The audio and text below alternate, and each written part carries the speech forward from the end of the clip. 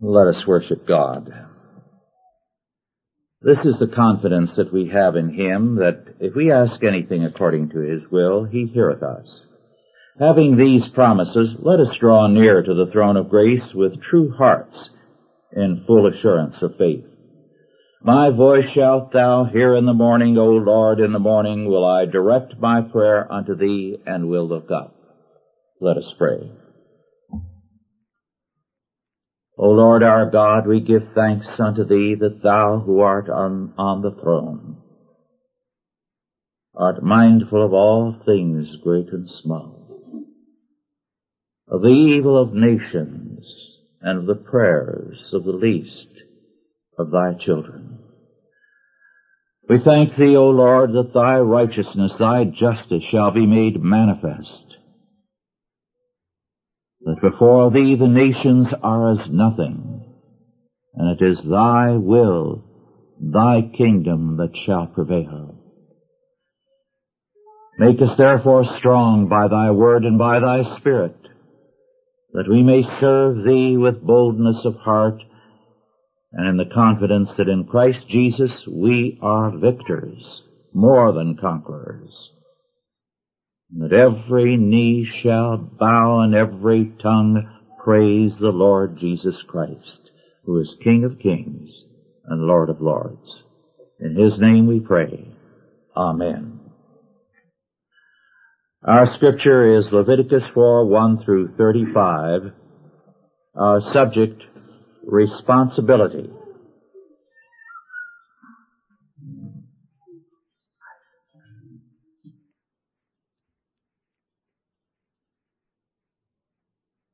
And the Lord spake unto Moses, saying, Speak unto the children of Israel, saying, If a soul shall sin through ignorance against any of the commandments of the Lord concerning things which ought not to be done, and shall do against any of them, if the priest that is anointed do sin according to the sin of the people, then let him bring for his sin which he hath sinned a young bullock without blemish unto the Lord for a sin offering. And he shall bring the bullock unto the door of the tabernacle of the congregation before the Lord, and shall lay his hand upon the bullock's head and kill the bullock before the Lord. Then, skipping over to verse 13.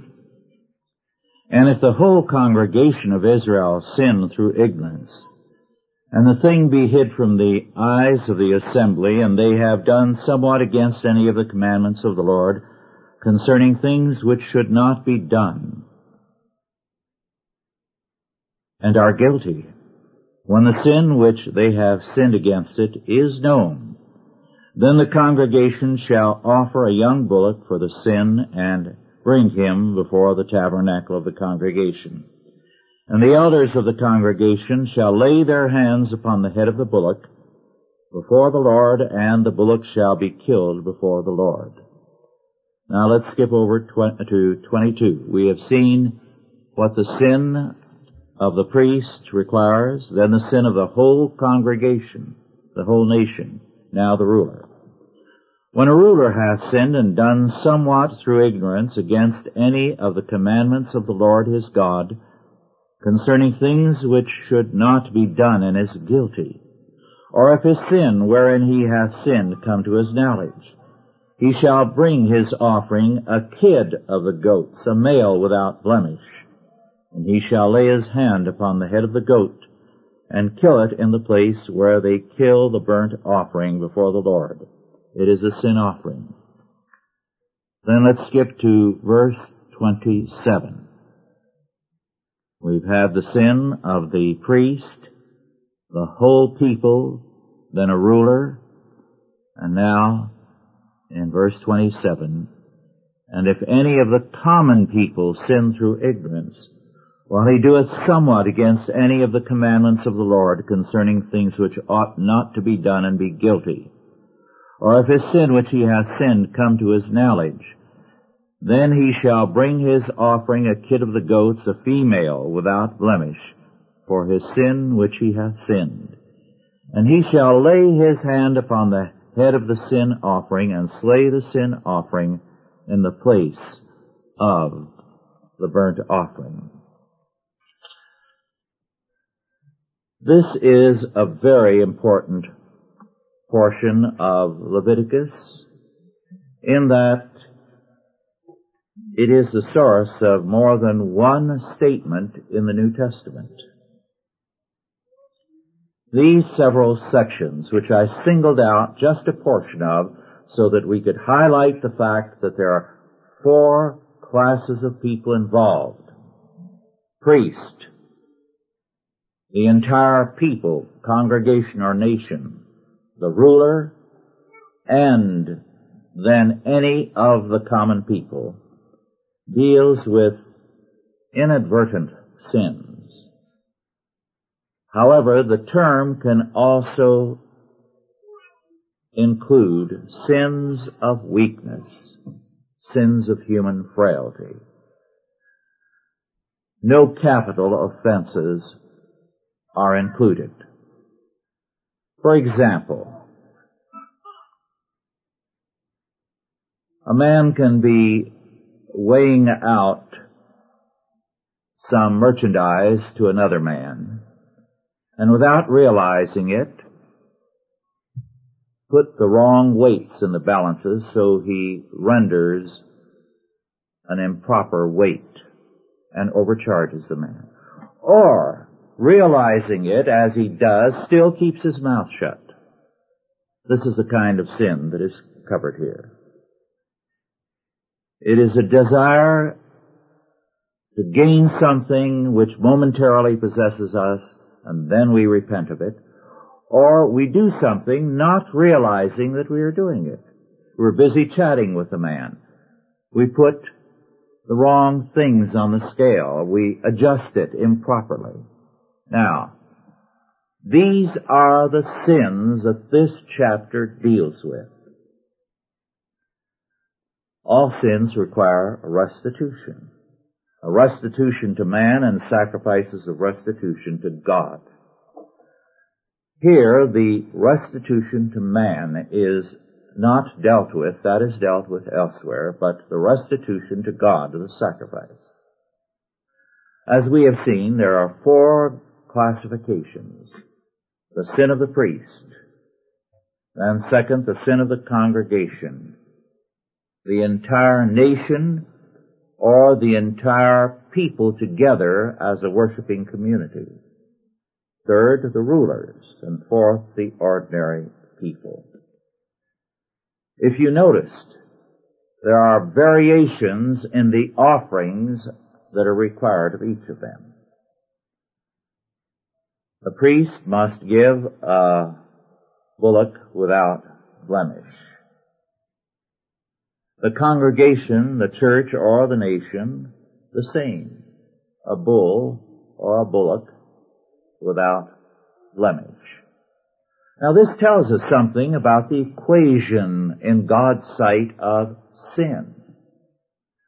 The sin of a religious leader is as important, as serious in the sight of God as the sin of the entire people. The sin of any clergyman in the United States, in other words, is as serious a thing as the sin of the entire people of the United States. God is saying that the greater the responsibility, the greater the culpability. Then we come third to the ruler. The ruler is to give an unblemished male goat, a kid. This is dramatically less than a steer or a bull. Much less. This tells us how God evaluates civil government. In Scripture, civil government has a very limited role. It is not to take over the whole realm of government and be equated with government.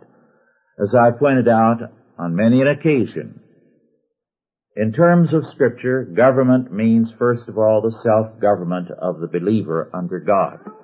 Second, it means the family. Third, it means the church or the worshiping community. Fourth, it means the school. Fifth, it means your vocation, which governs you.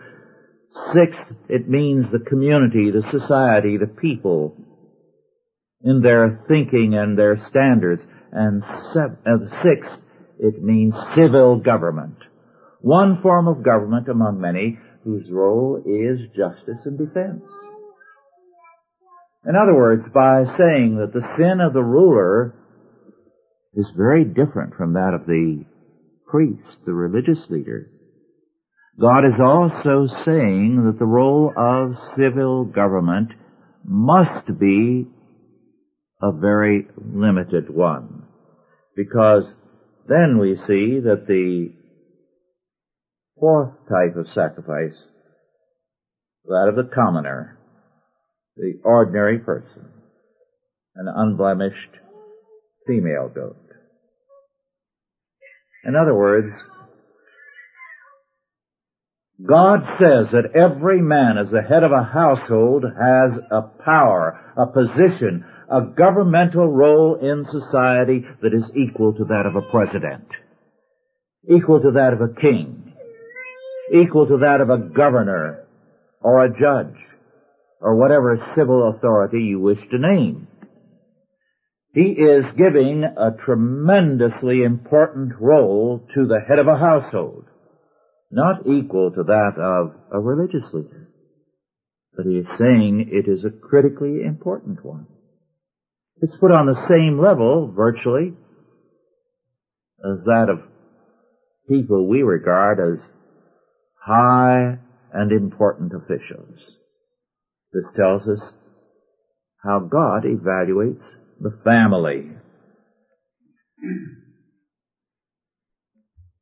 Now, these gradations tell us a great deal as to how the New Testament views things.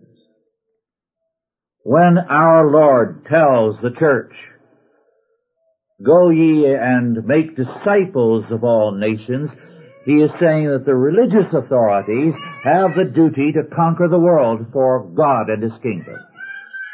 This is a tremendous role. And accordingly, Peter tells us, in 1 Peter 4:17, judgment must begin at the house of God. God holds the church accountable first before any other group in society. And it will hold the church of our time accountable, as it has held the church accountable in many a country. This chapter underlies our Lord's statement in Luke 12:48, "For unto whomsoever much is given, of him shall be much required. And to whom men have committed much, of him they will ask the more." The greater the responsibility, the greater the culpability. However, today, as with the pagans of old, we have a total reversal of the position that Scripture here takes. Here we are told the greater your responsibility, the greater your accountability to God and to man. But today, like the pagans of old, it is held that status, position, and power give immunity from law and its consequences. We've read more than once how white-collar crime doesn't get punished like blue-collar crime. that you can steal millions and get probation and be assigned to do useful work for society if you're a bank president. That is, if you get convicted. Several books lately have called attention to the massive fraud that has taken place, and no one's been convicted. Only a slap on the wrist. And the interesting thing is that while people complain about this, juries are the ones who very often give the verdicts. It's a common assumption, a pagan assumption. If you're important, somehow you have a degree of immunity from law. Unless, of course, it's someone you dislike intensely, then you want him clobbered the more. At any rate, our modern position is anti-biblical. As I said earlier, the sins involved in these offerings did not include capital offenses. However, as J.R. Porter noted, and I quote, "On the other hand, inadvertent transgressions also included occasions of ritual impurity. In the priestly theology, sin is an objective, quasi-physical thing. Hence, even if committed inadvertently, its consequences cannot be avoided, and so not sharply distinguished from defilement or uncleanness. Thus, sin and guilt offerings are made on occasions where sin, in our usual understanding of the word, is hardly involved. But in God's sight, we must add, they are serious. Our materialistic age depreciates sins which do not have physical effects. Sins such as envy, which has been turned into a virtue, jealousy, and so on. The spiritual is not seen as altogether real. So sins which originate in the spirit of man are seen often as nothing. Crime is redefined very often today to mean physical damage or harm. Thus, whatever goes on between consenting adults is harmless. But the root of all sin is spiritual. It is in the heart of man.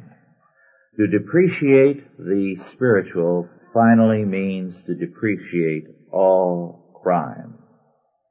And of course today, with our environmentalism, we are further depreciating crime because we find causes external to man, external to the heart of man, which are supposedly the source of sin, of crime.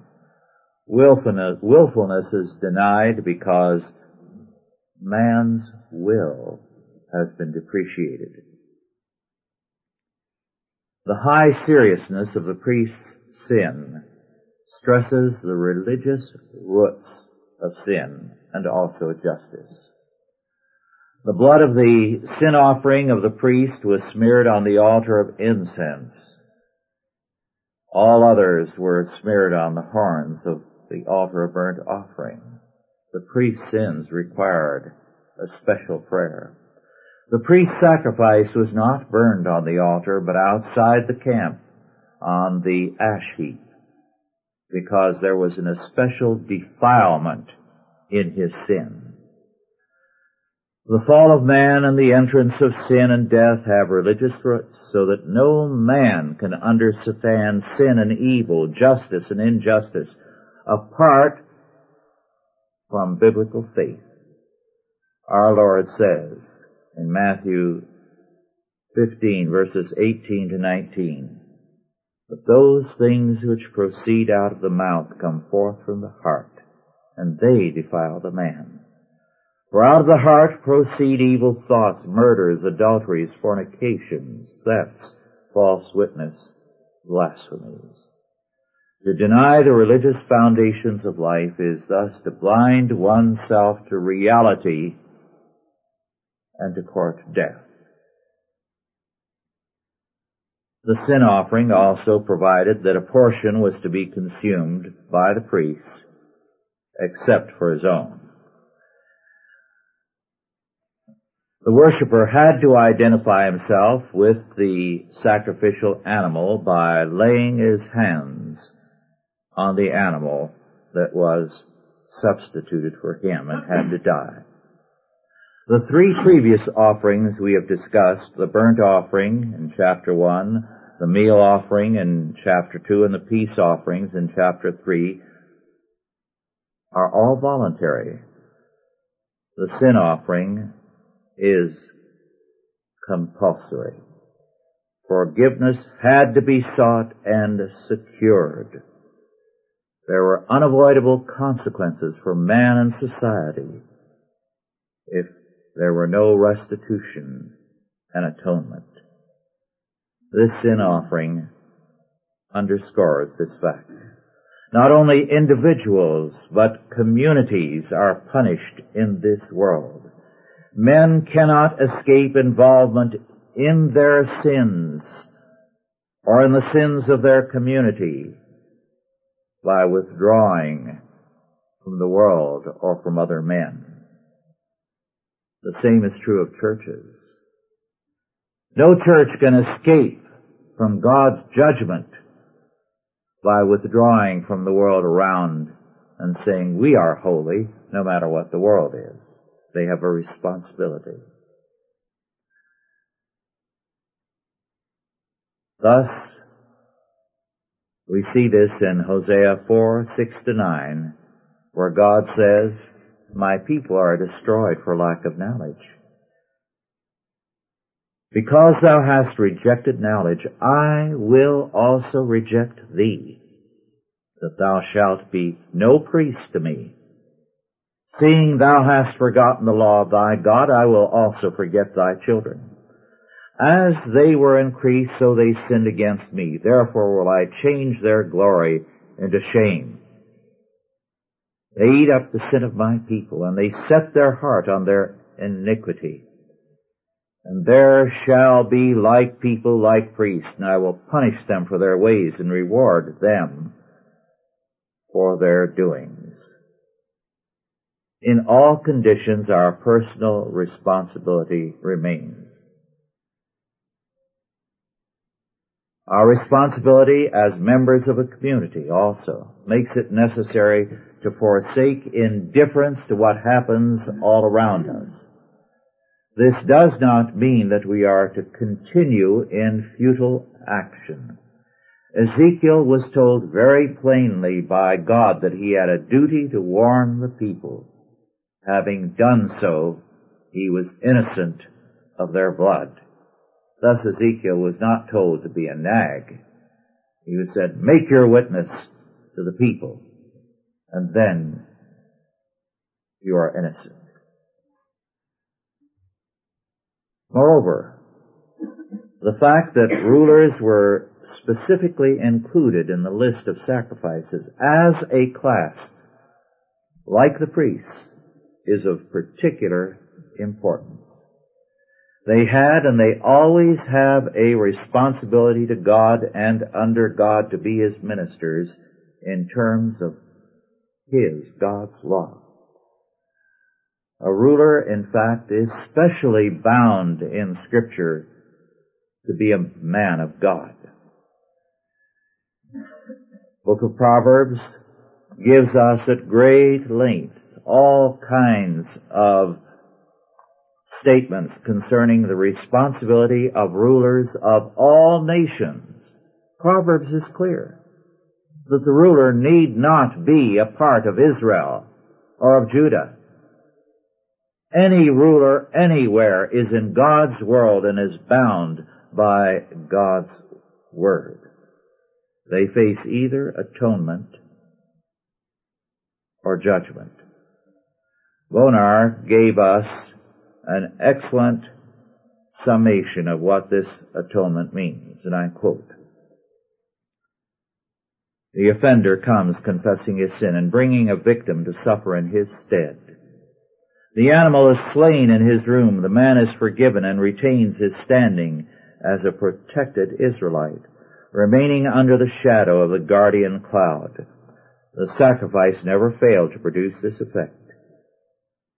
But nothing else than the sacrifice ever did. Without shedding of blood, there is no remission. This principle of the divine government was engraven on the heart of Israel. Whosoever is pardoned any offense must be pardoned by means of another's death.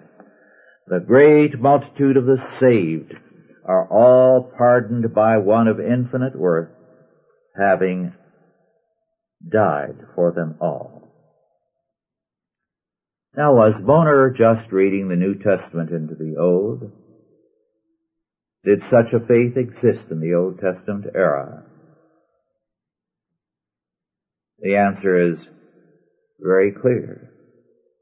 A belief in the vicarious atonement is basic to the Old Testament. It cannot be read, it cannot be understood apart from that. All too many scholars who insist on seeing everything in the Old Testament as primitive, and then everything in the New Testament as primitive compared to themselves, are illustrative of Job's words to Zophar when he told him, "No doubt, but ye are the people, and wisdom shall die with you." I've always liked Job's sarcasm there. Every generation has its elite intellectuals who believe that wisdom was born with them and will die with them. The Bible was not given by God from Moses' day through the New Testament to become the esoteric province of New Testament scholars. They seem to feel that no one can understand the Bible except themselves.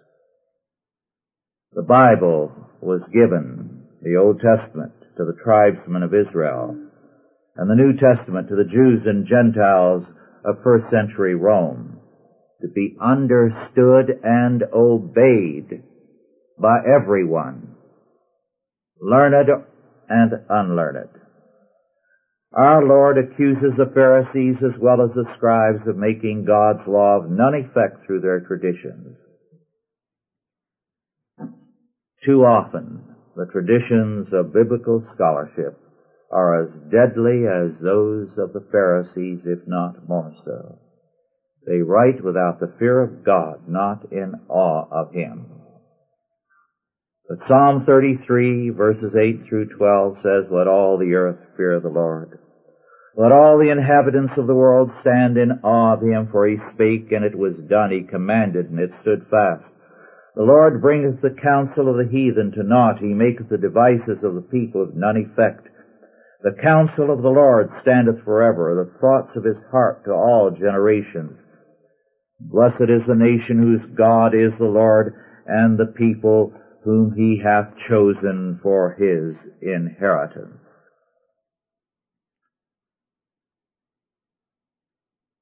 This is not to deny that very often simple believers, like scholars, have erred again and again in interpreting the Bible. But we err through sin, not because the Bible fails to speak, and to speak clearly. And the fact remains that these simple believers, so despised by scholars, have also been both very right and devoutly active for the Lord, and they have accomplished great things for Christ's kingdom. It is time that the book of Leviticus be opened up to simple believers. All too often,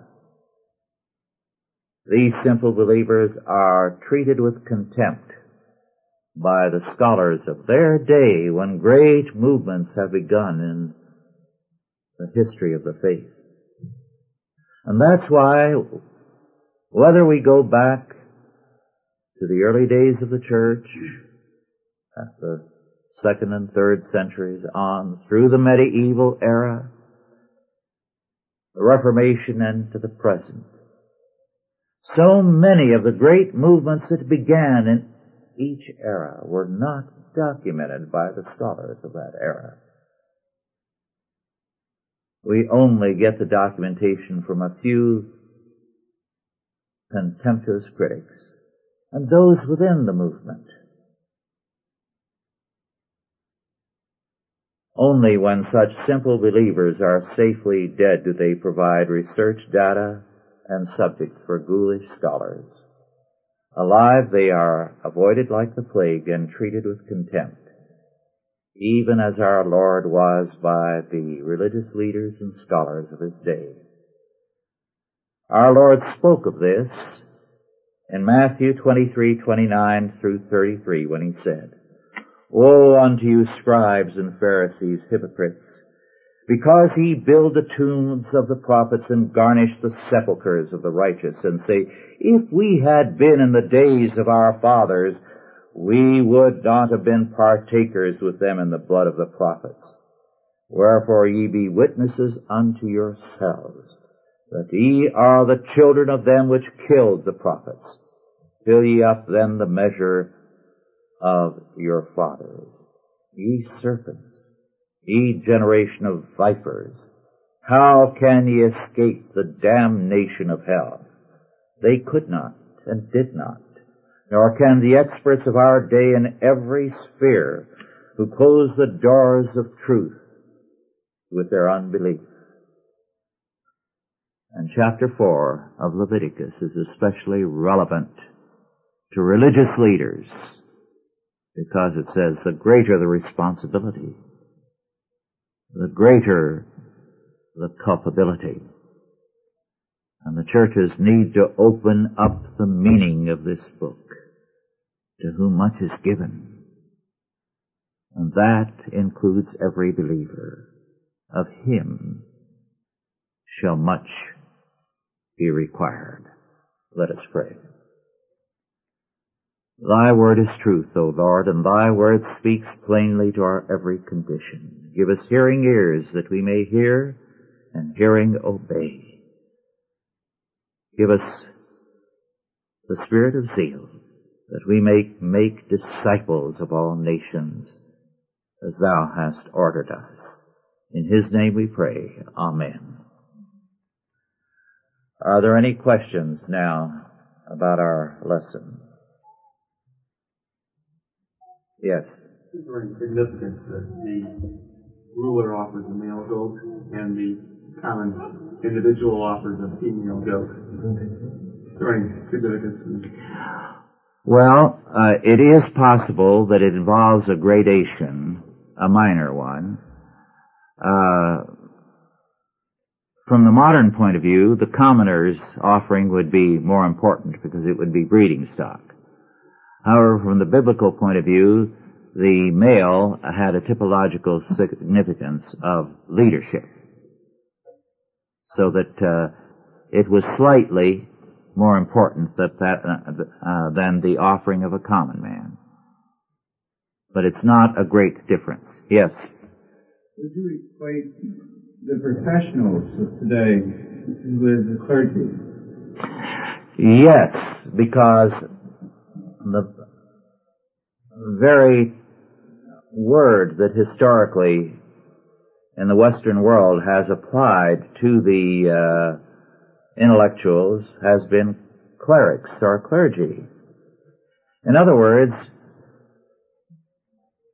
since the birth of Christianity, the thinker, the intellectual, has been a part of the ministry.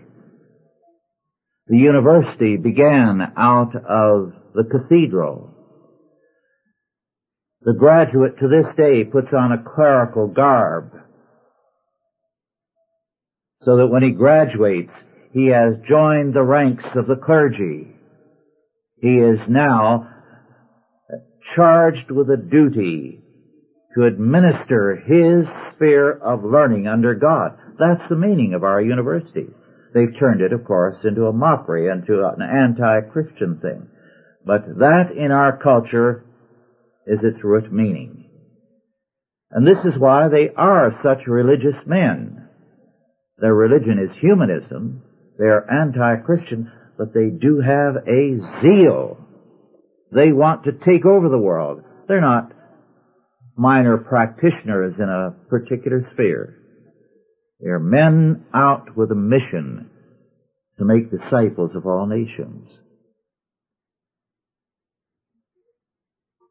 Any other questions or comments? Yes, Dan. Some people seem to be upset with the idea of public confession of sins. And of course, this is taken to an extreme in the communist countries where they have cell groups and continual examination of one another. It seemed like some could grab a hold of this passage and state that any time a leader, whether religious or political, does some mistake, he needs to tell the world about it and therefore make atonement. Would you comment along those lines? There is a long and interesting history of confession and its role in the church. First of all, confession is a Christian idea. Second, it has had a kind of checkered history in that there have been different practices over the centuries.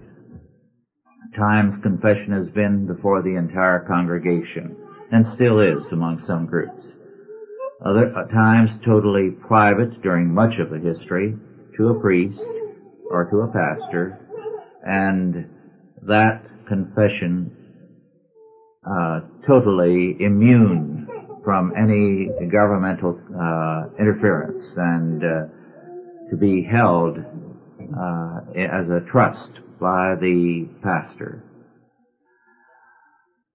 Now, going back to see to a degree how it was practiced in the early years, there seems to be a dual aspect. If the sin were against the entire congregation or a people, then the ruler had to make a public confession.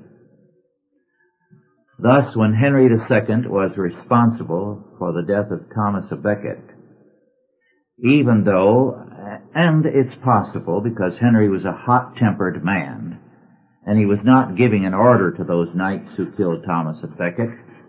He was simply ranting as he often did. He was a man of remarkable brilliance, one of the most remarkable kings in history, but a man of remarkable tantrums, actually, to rolling around on the floor and chewing on the carpet. And he was always in a fight with somebody. So when he burst out, "Will someone not rid me of this priest?" these knights acted on it and killed him. And Henry, with some justice, said he was just venting his rage, not issuing an order.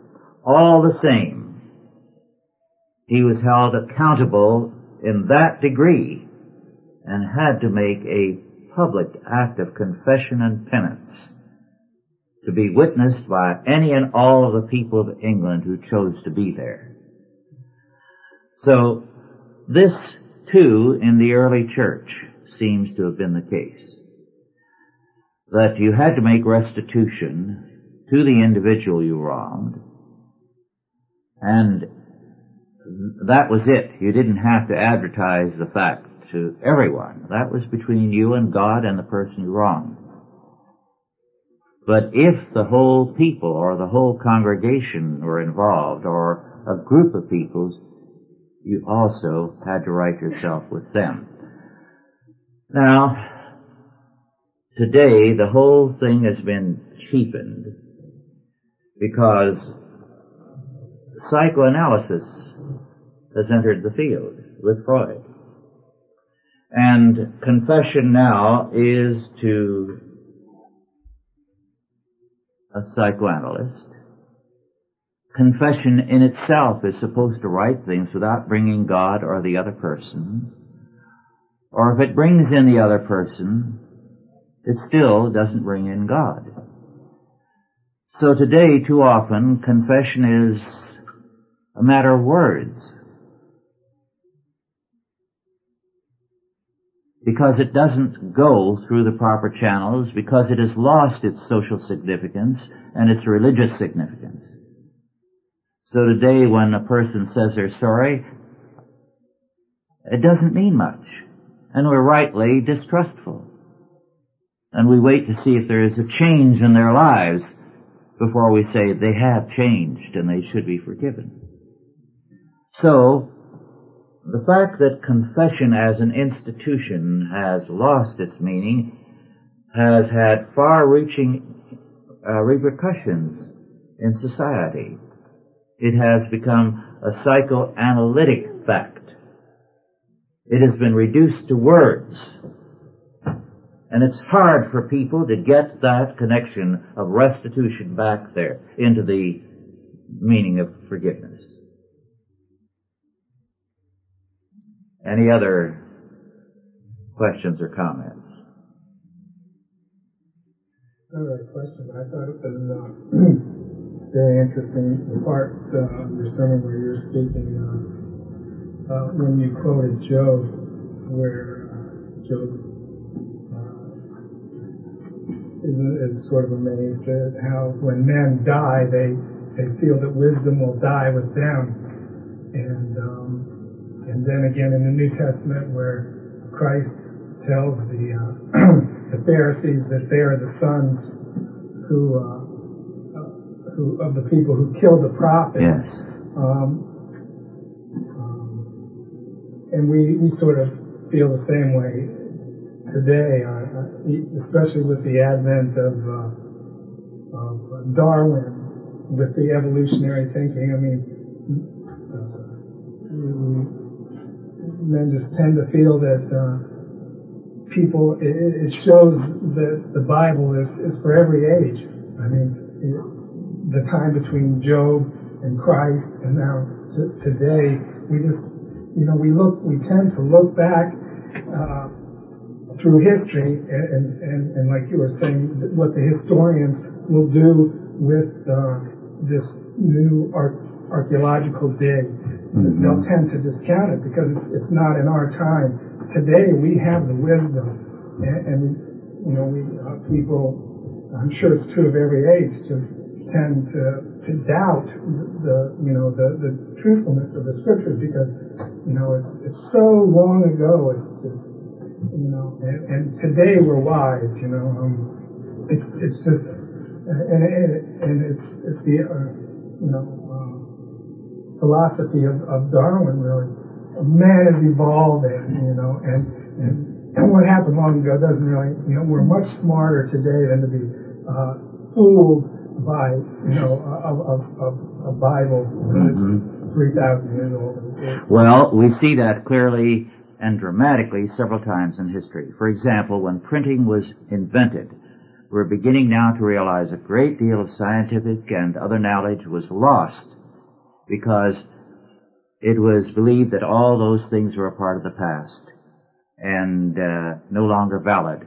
And the same thing is happening today with the birth of modern technology. Our time is up. Let us conclude now with prayer. And now go in peace. God the Father, God the Son, and God the Holy Ghost bless you and keep you, guide and protect you this day and always. Amen.